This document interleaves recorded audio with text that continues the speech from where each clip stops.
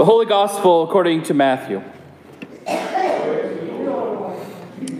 Then Jesus came from Galilee to John at the Jordan to be baptized by him.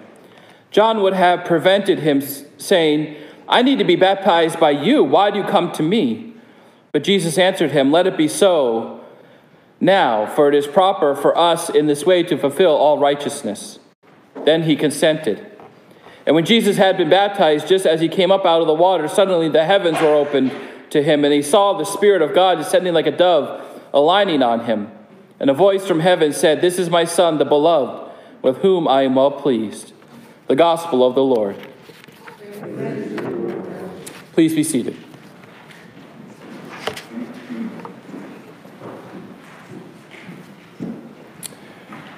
Grace, mercy, and peace be unto you from God our Father and Lord and Savior Jesus Christ. Amen. Today we celebrate the baptism of our Lord. And it is an interesting thing to have us celebrate in the lectionary year.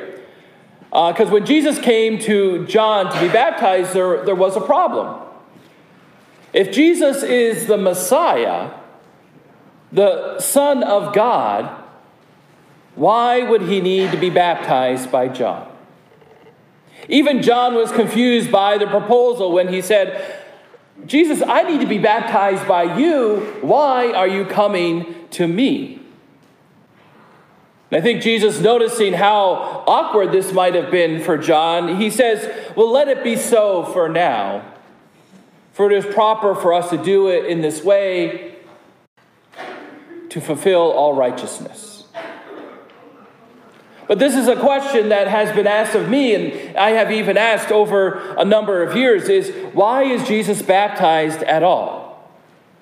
Given that we associate baptism with the forgiveness of sin, if Jesus is the sinless Son of God, why does Jesus need to be baptized? Well, the thing is that baptism is not just a way of forgiveness so much as it is a way to announce God's favor on us.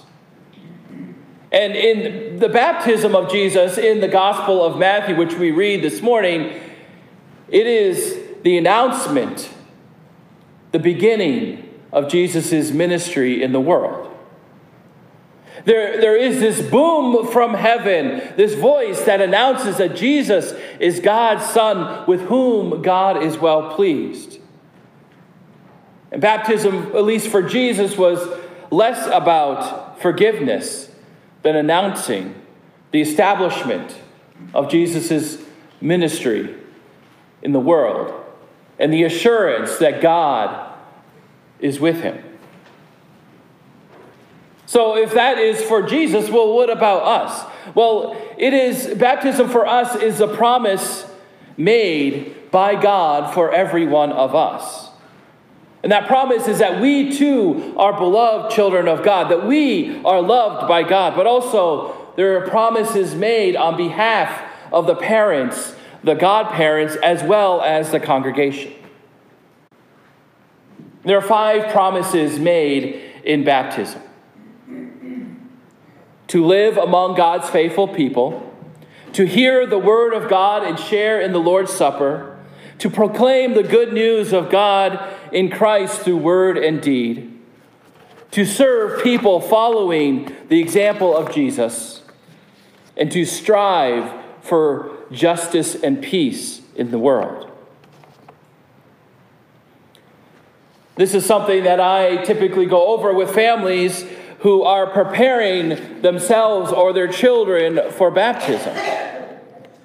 Talking about these promises helps us understand the responsibility that we have, not only to ourselves, but to the newly baptized. And we as a church have responsibilities for the baptized as well. We as a church have an opportunity each and every week to share in the Lord's Supper as we gather around the altar for communion. We provide an opportunity to live among God's faithful people as we gather as a congregation each and every week. We provide opportunities to strive for social justice and peace in the world When we take on a mission, when we take on an identity and we live into that. But a trend that I see happening again and again is that people are less interested in having their children baptized or waiting to have their child baptized. For one reason or another, there is less of a connection with an established church. There's no promises made to the child as they grow up. They feel disconnected from their faith. Some wait a year or 2 or 6 or some wait even longer to have their child baptized, and eventually it just becomes a less interested thing. But eventually this child grows up to be a youth or an adult, and they realized at one point in their life, well, I was never baptized. And they start to ask this question, why has this not happened?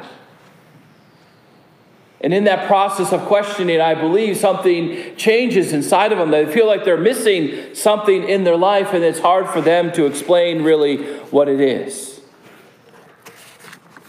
Eventually, there might be this urge to connect with God in some way, to learn more about baptism, to learn more about communion and what it means to be a part of a church community.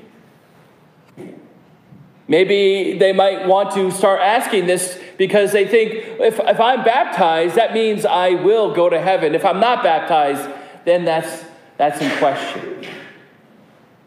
But that's not true, because God's forgiveness comes to each and every one of us. Some who have this urge act upon it. They seek out a community, while others think it's too late for them. Baptism is more than just washing away sin. Baptism is an empowering grace. It is words that are spoken. It is water that is poured. It is the voice of God booming out of heaven into our lives that tell us we too are God's beloved children. That God is well pleased with each and every one of us. We live in a culture that doesn't tell us that. We live in a culture that says you are not loved or beloved unless you have enough money, enough beauty, enough time to do every single thing that is offered to you.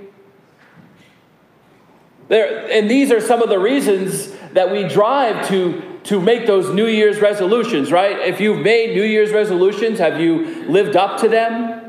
Or maybe you've given up on that practice already. But we have people in our lives, or society, or television shows, or anything else that tells us you have to look and act a certain way in order for you to be loved and accepted. But then we have the booming voice of God that comes into our lives that declares that we are enough already. God's voice comes into our life that says, you are going to do wonderful and great things. You are enough with who you are now. And all of this starts with water. Water might be a simple thing for us. We might have plenty of access to water. There are millions and millions of people around the world that don't. But we as fortunate people have access to water. And water is such an important part of the biblical story. Right at the beginning in Genesis 7, we read about Noah and his family as they watch as the earth is flooded by water. Water is the means of deliverance when the Israelites are walking through the desert and they are getting cranky and they need water, and God provides. In Isaiah 35 and Amos 5, it talks about God's water as a source of energy and life. And then we turn to the Gospels. John 4 provides a story for us about the living water and the interaction between Jesus and the Samaritan woman when Jesus is found teaching about the importance of living water in our lives. We hear the voice of God saying to us in our baptism, I love you. You are mine. I am pleased with you. These are powerful, powerful affirmations to us individually from God, our Creator. And being a part of these moments when you see someone, how connected they are with God in their baptism. And we are witnesses to God's abundant grace in our lives. We are witnesses to the Spirit moving in, with, and under the sacrament of baptism, the sacrament of communion. And the Spirit descends upon each and every one of us as the Spirit descended upon Jesus in his baptism, giving us a most precious gift, the best gift we could ever receive. A gift that we don't have to do anything to deserve. So when the promises in baptism are made, they are made for us as a guide on how we can live out our baptism in this world. How we can build relationship with the community that is gathered each and every week on a Sunday morning. How we can build in our own personal relationship with God in Christ Jesus. Because there is no requirement for us to be baptized. We are all welcome, regardless of who we are, where we have been, what we have done, what we do or do not do. And to be accepted like that, regardless of our past, it is rare in this world. And that's the beauty of being a part of a community that cares. Prince of Peace Lutheran Church is a community that cares. We care for one another. We care for our relationships with God. We are a place where we gather to sing, to pray, to give peace to one another. We are a place that gathers so we can surround ourselves with the sacrament of water and word, of bread and wine, to receive the physical signs of God coming to us, not only in our baptism, but God coming to us each and every day of our lives.